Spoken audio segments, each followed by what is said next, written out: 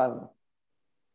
ערב טוב לכולם, וברוכים הבאים שוב לחפירות וירולוגיות. איתי נמצאים דוקטור סקלן ופרופסור אורן בכרך, והיום יש לנו אורח מיוחד, פרופסור גריסרו, מנהל המחלקה לגינקולוגיה אונקולוגית מבית החולים איכילוב, מרכז הרפואי תל אביב, והוא פה לדבר איתנו על נגיף שנקרא פפילומה, שגורם לסרטן צוואר הרחם. ודן, אם אתה יכול להתחיל בבקשה ולספר לנו קצת גם איך הגעת למקצוע ולהתעניין בנושא הזה, וקצת על הנגיף גם, אם אתה יכול. בשמחה. אז קודם כל, המקצוע של גינקולוגיה אונקולוגית מתחיל בעצם, זאת תת התמחות של מקצוע גינקולוגיה, מילדות וגינקולוגיה, ואני התמחיתי באותו מקום במרכז רפואי תל אביב, במקצוע הזה, ולאחר שסיימתי את ההתמחות, הספקתי עוד לעשות תואר נוסף בביולוגיה מולקולרית, בהדרכתה של חרמונה סורק באוניברסיטה העברית, ולאחר מכן נסעתי לתת התמחות לטורונטו, שם התמחיתי בעצם בגינקולוגיה אונקולוגית. כאשר הגינקולוגיה האונקולוגית מתעסקת במחלות סרטן של מערכת הרבייה הנשית, ובין היתר, למשל בסרטן של צוואר הרחם, סרטן של הנרתיק וסרטן של העירייה, ששלושתם מקושרים בעצם בחוט המקשר שלהם הוא וירוס הפפילומה. כאשר אם אנחנו נסתכל אחורנית, כשאני עשיתי את התת התמחות, אז עשיתי את זה במרכז גדול בטורונטו, ששם היו מקרים רבים של סרטן צוואר הרחם. הוא ריכז כמויות גדולות של חולות עם סרטן צוואר הרחם, ולאחר שחזרתי לארץ, אמרו לי שבישראל אין סרטן צוואר הרחם. הייתה מין עילה כזאת אפידמיולוגית שדיברה על זה שליהודיות אין סרטן צוואר הרחם. וזה דרך אגב, אחד הדברים שריתקו אותי, למה דווקא בישראל אין סרטן צוואר הרחם? והתשובה לכך, עד היום אני לא חושב שיש לי תשובה ברורה לזה, אבל אני אתן לכם כמה נקודות בנושא. רגע, אני רוצה כבר לשאול אותך משהו, אז זה באמת נכון או שזה מיתוס? אז אוקיי, אז זה מיתוס. יש לנו את אותו פרבלנס של סרטן צוואר הרחם כמו העולם המערבי. פרבלנס המתכוון, זה בו נמצא באותה כמות, באותה שכיחות באוכלוסייה. באותה שכיחות כמו העולם המערבי. ישנם מקומות בעולם איפה שסרטן צוואר הרחם היא מחלה אנדמית, כלומר מחלה שהיא יותר שכיחה, בעלת שכיחות יותר גבוהה. מקומות כאלה זה בדרך כלל העולם השלישי, אפריקה למשל, אזורים מסוימים במזרח הרחוק, מזרח אירופה ודרום אמריקה. שם השכיחות למשל יכולה להגיע פי כמה וכמה יותר מאשר בישראל, אבל אנחנו למשל בשכיחות שלנו דומים למערב אירופה או לצפון אמריקה. ומהי השכיחות הזו? על כמה מקרים אנחנו מדברים? אנחנו מדברים במדינת ישראל כ-200 מקרים חדשים בשנה. אני מדבר על סרטן צוואר הרחם, הסרטנים האחרים שציינתי הם פחות שכיחים. עכשיו, אם נדבר פר מיליון איש או פר 100,000 איש, אפשר לחשב את זה כפי שם. ועכשיו, נשאלת השאלה, הרי ידוע שאנחנו מדינת הגירה. אנחנו לא מדינה שכבר מאות שנים נמצאים פה צרפתים או נמצאים פה אנגלים, אנחנו מדינת הגירה, במהלך 70 וכמה שנים שאנחנו קיימים כאן, כל פעם הייתה הגירה ממקום אחר. ואחד הדברים המעניינים ביותר זה שהייתה בשנות ה-80, תחילת שנות ה-90, מעבר של כמיליון איש מאזור של אנדמי מאוד לסרטן צוואר הרחם, ולמקום שיחסית עם כמות קטנה של סרטן צוואר הרחם, והכוונה היא להגירה מברית המועצות לשעבר. אז מה קרה דרך אגב עם אותה הגירה? כמובן שחלק מהם בנים, חלק מהם בנות, חצי בערך, ואנחנו בדקנו את זה דרך אגב. ובדקנו ושאלנו את עצמנו מה קרה עם ההגירה מברית המועצות. ולקחנו את כל הנשים שהיגרו מברית המועצות מגיל 0 עד גיל 80, והצמדנו לכל אישה כזאת 2 נשים ילידות הארץ. ומה ראינו? שבאמת נשים שהיגרו מברית המועצות, השכיחות של הסרטן בהם הייתה יותר גבוהה מאשר השכיחות של ילידות הארץ. אבל מתי? רק אלה שהיגרו אחרי גיל 14 או 16. לא אלה שהיגרו בין גיל 0 לגיל 14. כלומר, רק אלה שהתחילו לקיים יחסים בברית המועצות לשעבר, באזור האנדמי, הם הביאו את אותה שכיחות של האזור האנדמי לארץ. אלה שהיגרו בשנים הצעירות יותר, מה שקרה שם, השכיחות שלהם הייתה כמו השכיחות של ילידות הארץ. כלומר, זה משהו סביבתי. אולי בוא נתחיל ונסביר קצת איך הנגיף הזה עובר, וכמה זמן לוקח לו.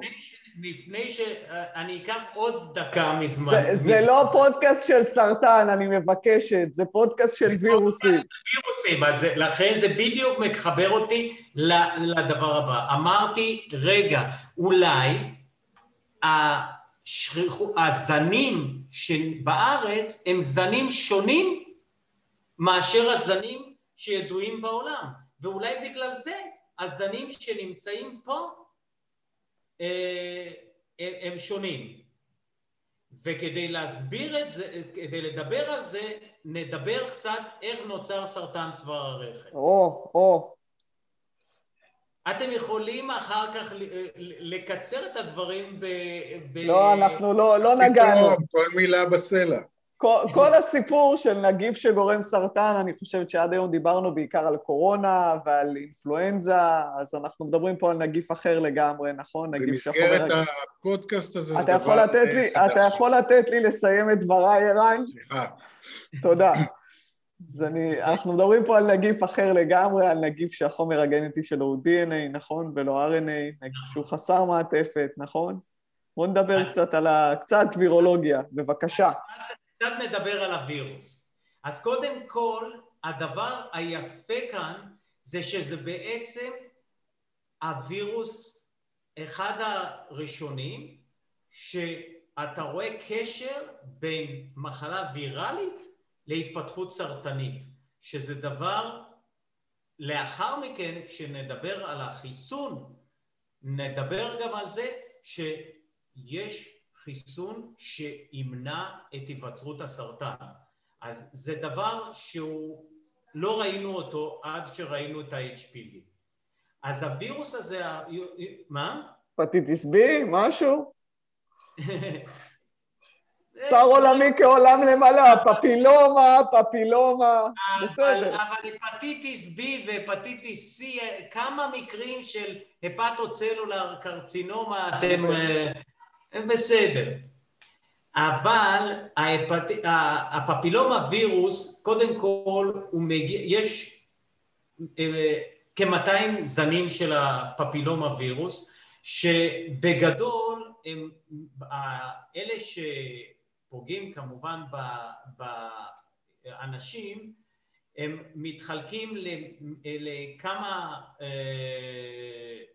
סוגים, כאשר בגדול אפשר לקרוא לזה אלה שגורמים ליבלות השונות, יש יבלות באצבעות, בעור שאנחנו מכירים, יש יבלות גניטליות, ויש כאלה שגורמים לתהליכים דיספלסטיים, כלומר טרום סרטניים, בצוואר הרחם או בעירייה או בווגינה. אלה לא אותם זנים. יש זנים כמו למשל זן מספר 6 או זן מספר 11, שהוא גורם לקונדילומות באיברי המין, הם לא גורמים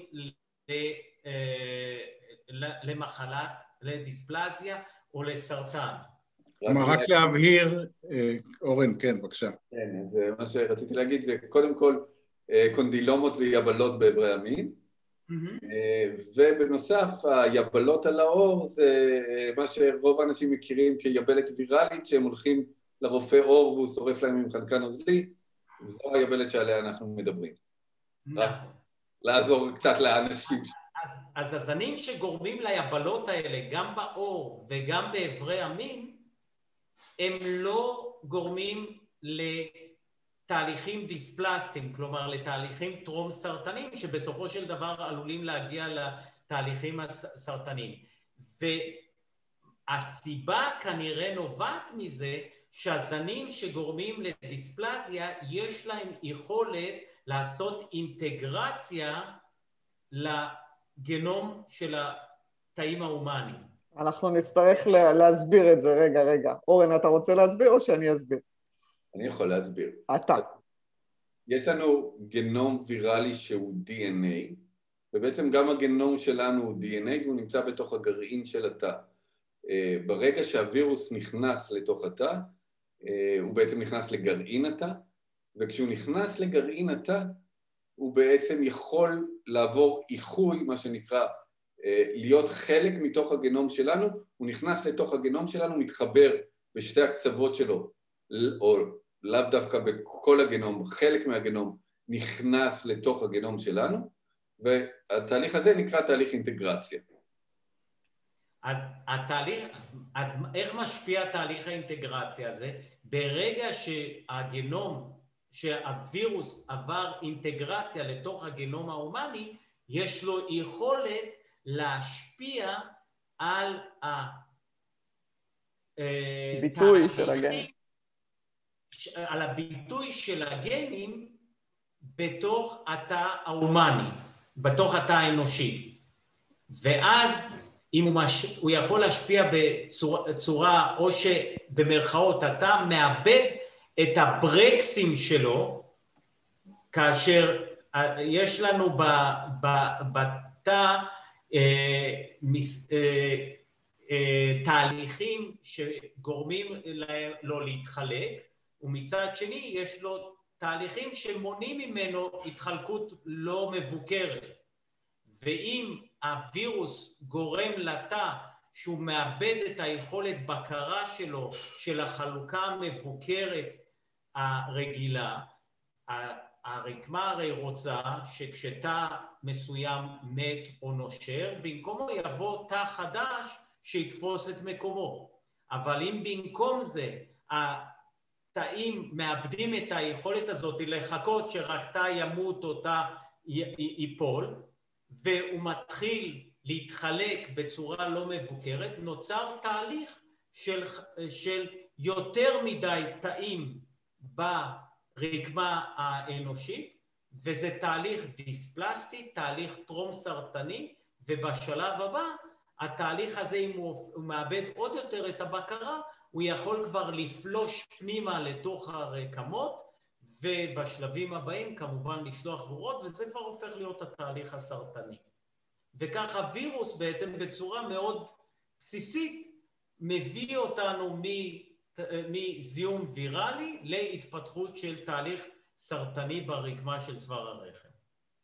ומה הסדר גודל של זמן שתהליך כזה קורה בדרך כלל? אוקיי, הזמנים יכולים לנוע כמובן מזמן קצר ביותר, אבל הוא יכול לערוך גם שנים. כלומר, יכול להיות מצב שהתהליך הוויראלי נמשך שנים, הפרסיסטנס, זה שהווירוס נמצא ברקמה יכול להישאר שם שנים עד שהוא גורם לתהליכים הטרום סרטניים, וגם כשהוא גורם לתהליכים הטרום סרטניים זה יכול לקחת שנים עד שהוא הופך להיות תהליך סרטני אינבזיבי ושולח גרורות. זה יכול להגיע לסדרי גודל של 15 ו-20 שנה מההדבקה הראשונית עד התהליך הסרטני האינבזיבי ושולח הגרורות. בעצם אם אני מבין נכון, עד שהוא לא שולח גרורות, אם לא מחפשים אותו לא מוצאים אותו, נכון? כי הוא כמעט ולא מפריע עד שלבים מאוד מאוחרים בגידול. נכון מאוד. אם אנחנו לא נחפש את הזיהום ולא נחפש את התהליכים הדיספלסטיים, התהליכים הטרום סרטניים או הסרטניים, אנחנו לא נמצא אותם, כי התהליך הזה הוא שקט, הוא לא סימפטומטי, הוא לא גורם לסימפטומים, עד שלבים יחסית מתקדמים. יכולים להיות סימפטומים יחסית קלים, כמו למשל דימומים שלא בזמן שצריכים להיות דימומים. הדימום הוא בזמן הווסת בשנות הפריון של האישה. יכול להיות דימום למשל לאחר טראומה לצוואר הרחם בזמן יחסי מין, שזה צריך להדליק נורה אדומה אצל האישה שמשהו קורה שם. זה לא מחייב שיש תהליך דיספלסטי, זה לא מחייב שיש תהליך סרטני, אבל זה צריך להדליק נורה אדומה. כאשר התהליך הזה הוא כבר יותר מתקדם, הוא יכול, אפשר אפילו לזהות אותו בבדיקה גינקולוגית, בבדיקה של הרופא, שאז הוא רואה, או שהוא רואה איזשהו גוש, או שהוא רואה איזשהו משהו שהוא לא תקין בצוואר הרחם, והיום אנחנו כמעט ולא רואים את האנשים האלה שמגיעות אלינו, שהיו מגיעות אלינו בעבר, עם מחלה שהיא כבר מחלה מפושטת מקומית, או כבר שהתפשטה עם מחלה גרורתית. זה קורה, אבל זה כבר לא צריך לקרות היום. אז אני רוצה לחזור צעד אחורה. אמרת שבתחילת התהליך, אם לא מחפשים, לא מוצאים. או אם לא מחפשים, אז לא יודעים. אבל מה כן עושים? אז איך כן מחפשים? איך מחפשים? אז איך מחפשים? אנחנו מחלקים את זה בעצם שתי שיטות חיפוש. השיטה הישנה יותר היא שיטה שהיינו מחפשים את התאים שנדבקו בווירוס והיה בהם שינוי שניתן לצפות אותו במיקרוסקופ, לראות את הדיספלזיה במיקרוסקופ, וזה בעצם אותו פאפ סמיר או משטח פאפ שמומלץ לנשים לבצע, שאותו איש שקראו לו דרך אגב פאפה ניקולאו, ועל שמו קוראים לזה פאפ, בקיצור, מי רוצה לקרוא למשהו בשם כזה גדול, ארוך, אז קוראים לזה פאפ סמיר על שמו, וזה נעשה על ידי שלוקחים איזושהי מברשת ומגרדים את התאים מצוואר הרחם במהלך בדיקה גינקולוגית, שמים את זה תחת המיקרוסקופ, וניתן לראות תחת המיקרוסקופ אם התאים יש בהם שינויים בהשפעת הווירוס. עכשיו,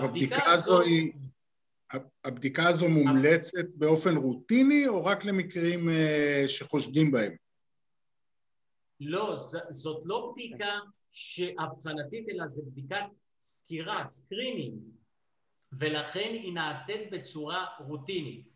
ההמלצות לעשות אותן הן תלויות פר מדינה, פר איגוד, אבל בגדול אתה מתחיל לעשות אותן עם התחלת קיום יחסי המין, או בגיל 18 או 21, תלוי במדינה המסוימת, והבעיה בבדיקה הזאת שיש לה false negative לא מבוטל, ולכן כדי להקטין את הטעויות בבדיקה הזאת, אתה חוזר עליה כל שנה, במשך 3 שנים הראשונות, ואז אתה בצורה כזאת, אם פספסת בשנה הראשונה, יש לך צ'אנס לזהות יותר בשנה השנייה, ואם לא בשנה השלישית.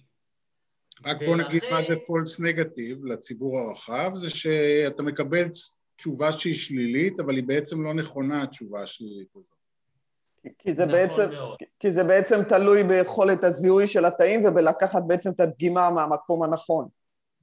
בדיוק. אז יכולים להיות המון טעויות בזה. או שלא לקחו מספיק תאים, או שלא לקחו מהמקום הנכון, או שכשמרחו או שמו את זה על הזכוכית כדי להסתכל במיקרוסקופ, פספסו קצת, או שהרופא, הפתולוג שהסתכל על הזכוכית, לא ראה את התאים שאתה רוצה לראות. יש המון המון המון סיבות למה לטעות ולפספס בדיקת פאפ. אוקיי, אז מה הבדיקה מה? אז מה הבדיקה המשלימה שהתחלת להגיד? ולכן בשנים האחרונות נוספה לבדיקה הזאת בדיקה יותר מדויקת, כיוון שאמרנו שהגורם לדיספלזיה זה בעצם הווירוס. אז אם אתה יכול לזהות את הווירוס, אתה תזהה בעצם את האישה שהיא בסיכון לפתח דיספלזיה, ואם אין את הווירוס, אז אין לך מה לחפש את הדיספלזיה, כי לא יהיה שם דיספלזיה, לא יהיו שם שינויים. אז הבדיקה היום שהיא הרבה יותר רגישה, כלומר יש לה הרבה פחות סיכוי לטעות, כמו הבדיקת פאפ, זה באותו סוג של בדיקה, אתה לוקח את התאים האלה, מפיק מהם את ה-DNA, ובודק אם יש נוכחות DNA ויראלי בתאים האלה. אני חושבת שכבר כל מדינת ישראל יודעת מה זה PCR אחרי הקורונה. בדיוק. דרך אגב, באותו מכונת, היום אנחנו משתמשים באותה מכונת PCR שקיבלנו לביצוע בשביל הקורונה, אנחנו משתמשים בזה בקיט שונה לטובת ה-HPV. אז אנחנו יכולנו להוזיל היום בגדול את הבדיקה הזאת. אוקיי. יותר מזה, אנחנו יכולים לאפיין את הזן של הווירוס בבדיקה הזאת. כלומר, אני לא מקבל רק תשובה שיש שם וירוס הפפילומה, אלא אני יכול לזהות את הזן של הווירוס שנמצא אצל האישה, ובצורה כזאת אני יכול להגיד שאם יש זן שהוא מהזנים היותר high risk, כלומר כאלה שיש להם נטייה להיכנס לגנום ההומני ולגרום לאחר מכן לסרטן, אז זאת אישה שלשים עליה כוכבית. אוקיי. יש לנו בסך הכל עוד איזה כמה דקות, 7 דקות, אז אולי כדאי נתקדם לטיפולים ולחיסון קצת לדבר עליהם. יופי. אז הדבר הטוב ביותר לטפל בזה, זה למנוע את זה. המניעה היא על ידי חיסון, זה בעצם המניעה הראשונית. אם דיברנו על מניעה משנית על ידי בדיקת הסקרינינג, על ידי הפאפ, המניעה הראשונית היא על ידי ביצוע של חיסון. החיסון הראשון שנעשה לפני כ10 שנים, כלל 4 זנים. הזנים היו 2 זנים שגורמים לסרטן, לדיספלזיה, שהם היו 16 ו-18, ו2 זנים שגורמים ליבלות, לקונדילומות, 6 ו-11. כאשר המטרה הייתה גם למנוע את הסרטן, אבל גם למנוע מחלות כמו היבלות שהן טראבל מייקרים. זה דבר שהוא בעייתי.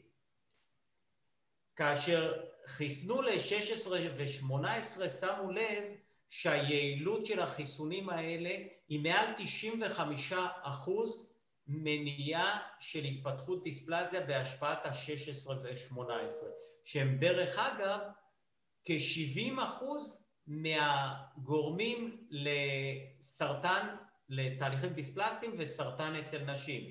כלומר על ידי החיסון יכולת למנוע לפחות 70% מהמקרים של הסרטן. יותר מזה, כיוון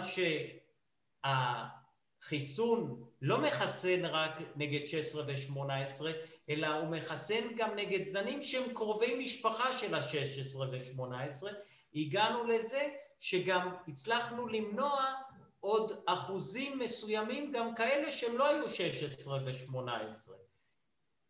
בשנים האחרונות באו החברות ואמרו בוא נוסיף עוד 15% ל-70% האלה, והוסיפו עוד 5 זנים שבחיסון הראשון היו חלקים.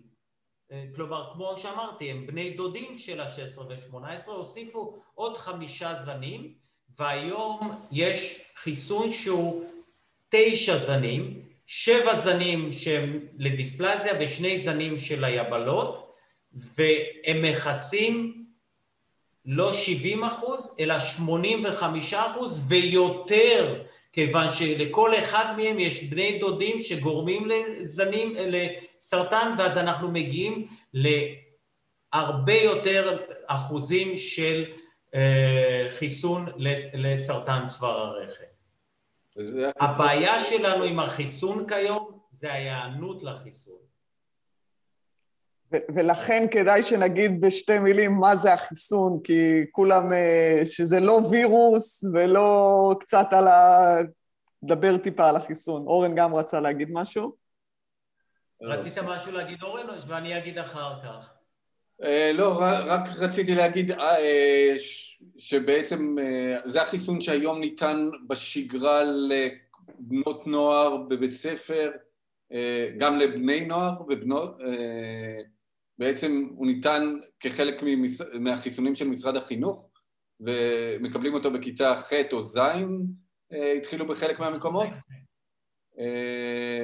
וזה חיסון שניתן בחינם בגילאים האלה, אז מומלץ וכדאי לקחת. ואם כבר הזכרת, אז תסבירו גם למה כדאי גם לבנים לקחת.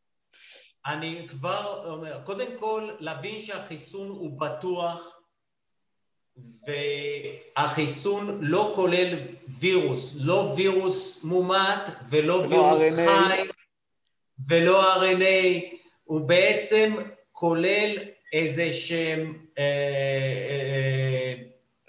חלבונים מהונדסים של הווירוס, והגוף מייצר נוגדנים נגד החלבונים האלה, ובצורה כזאת, כאשר הווירוס האמיתי מגיע, הגוף יודע לחסל אותו. החיסונים האלה נוסו על עשרות מיליונים בעולם, והוא מאוד בטוח, למרות תיאוריות קונספירציה כאלה ואחרות שצצו על ימין ועל שמאל, החיסון הזה הוא בטוח. היה איזושהי קונספירציה על זה שהוא גורם למחלות, לא החלק של החיסון, אלא החלק שניתן כדי שהגוף ייצר יותר נוגדנים בתוך החיסון. יש חלק שנקרא אדג'ובנט, שהוא נותן לגוף, הוא מגביר את היכולת של הגוף לייצר נוגדנים נגד החלבונים שמיוצרים, ואז את החלק הזה האשימו שהוא גורם לגוף לייצר גם נוגדנים נגד עצמו. זה נבדק, זה לא נמצא, אין שום קשר בין החיסון לפפילומה לבין כל מחלות אוטואימוניות כאלה ואחרות. החיסון הוא בטוח, והוא נוסע על עשרות מיליונים, אני חושב שכבר עברנו את ה-100 מיליון אם לא יותר בחיסונים האלה. הוא סופר בטוח, הוא ניתן בשתי מנות בגיל הצעיר של כיתה ז'-ח', ואם מישהו לא הספיק לקבל את זה, הוא יכול לקבל את זה עד גיל 25, אבל אז הוא צריך לקבל 3 מנות של החיסון. החיסון הזה ניתן לא רק לבנות, הוא ניתן גם לבנים משתי סיבות.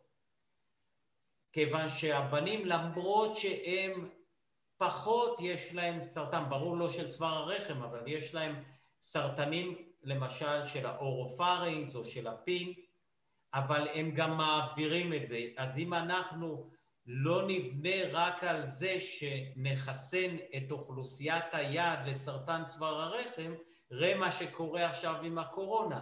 יש אנשים שרוצים להתבסס, שאחרים מתחסנים, אז הם יהיו מוגנים.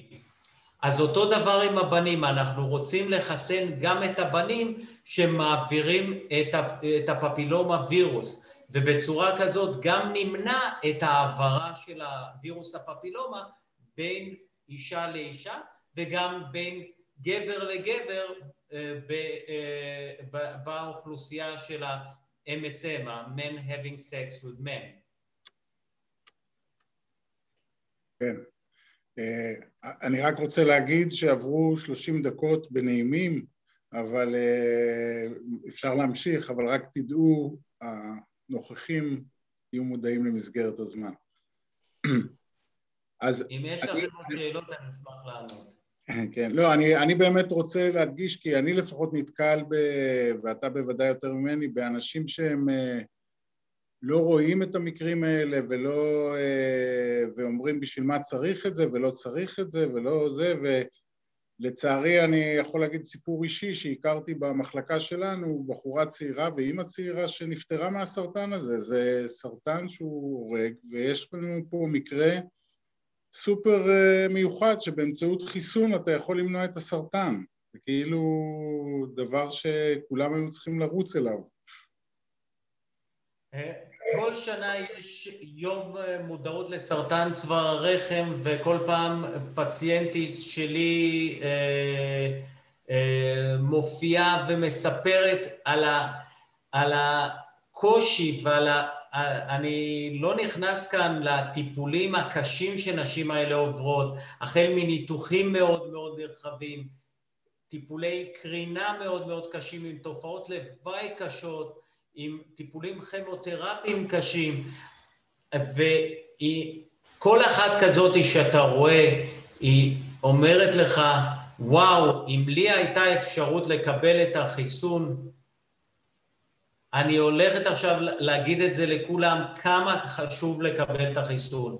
אבל מצד שני, אתה רואה את מי שיש לו ילדים ושואל בכיתה, מה ההיענות של הילדות והבנים לקבל חיסונים?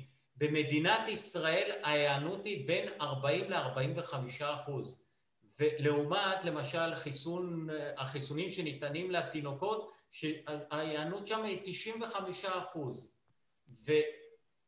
וזה לא ברור. אם אנחנו נעבור, אנחנו תמיד עכשיו עם הקורונה משווים את עצמנו לאוסטרליה וניו זילנד, תראו שבאוסטרליה יצאו לפני שנה או שנתיים, האחוז שם גם בבנים וגם בבנות, היענות לחיסון הפפילומה הוא בין 85 ל-90%. הם הראו שבזכות זה הם הורידו את השכיחות של דיספלזיה ושל סרטן צוואר הרחם לאחוזים כאלה שמדברים שב-2025 הם צופים שכמעט ולא יהיה להם סרטן צוואר הרחם. כן, וצריך באמת להגיד אם אנשים חוששים מהחיסון מהקורונה כי הוא לא נוסה וכולי, הרי כאן יש כבר שנים, נכון? בערך 15 שנה אם אני לא טועה, של שנות ניסיון. נכון, והחיסון הוא מאוד בטוח, מאוד מאוד מאוד בטוח. אין כמעט תופעות לוואי, התופעות לוואי אולי טיפה כאב באודם באזור הזריקה, אבל עוד הרבה פחות ממה שמדברים עכשיו על החיסוני RNA שמדברים עכשיו. החיסון הוא בטוח, החיסון מכיל רק חלבון דמוי החלבון של הווירוס, של מעטפת הווירוס, הוא לא מכיל שום חומר גנטי של הווירוס, לכן אין מה לחשוש מלקבל את החיסון הזה. ולראות אישה שסובלת, ועדיין במחלקה שלי מתות נשים עם סרטן צוואר הרחם, נשים צעירות, זה מיותר. אני חושבת שאחרי המשפט הזה אין מה להגיד יותר. אלא אם אורן, אני רואה אותו שם. לא, אני רק רציתי להגיד תודה רבה שבאת, ותודה לכל מי שהזין לנו. ממש הזמנתם אותי. ובזה אנחנו נסיים להיום לדעתי. אז תודה לכולם, ואם אתם מוזמנים כמובן לכתוב לנו או להעיר לנו, ואנחנו נשמח לשמוע ולהגיב. אז תודה לכם שהקשבתם.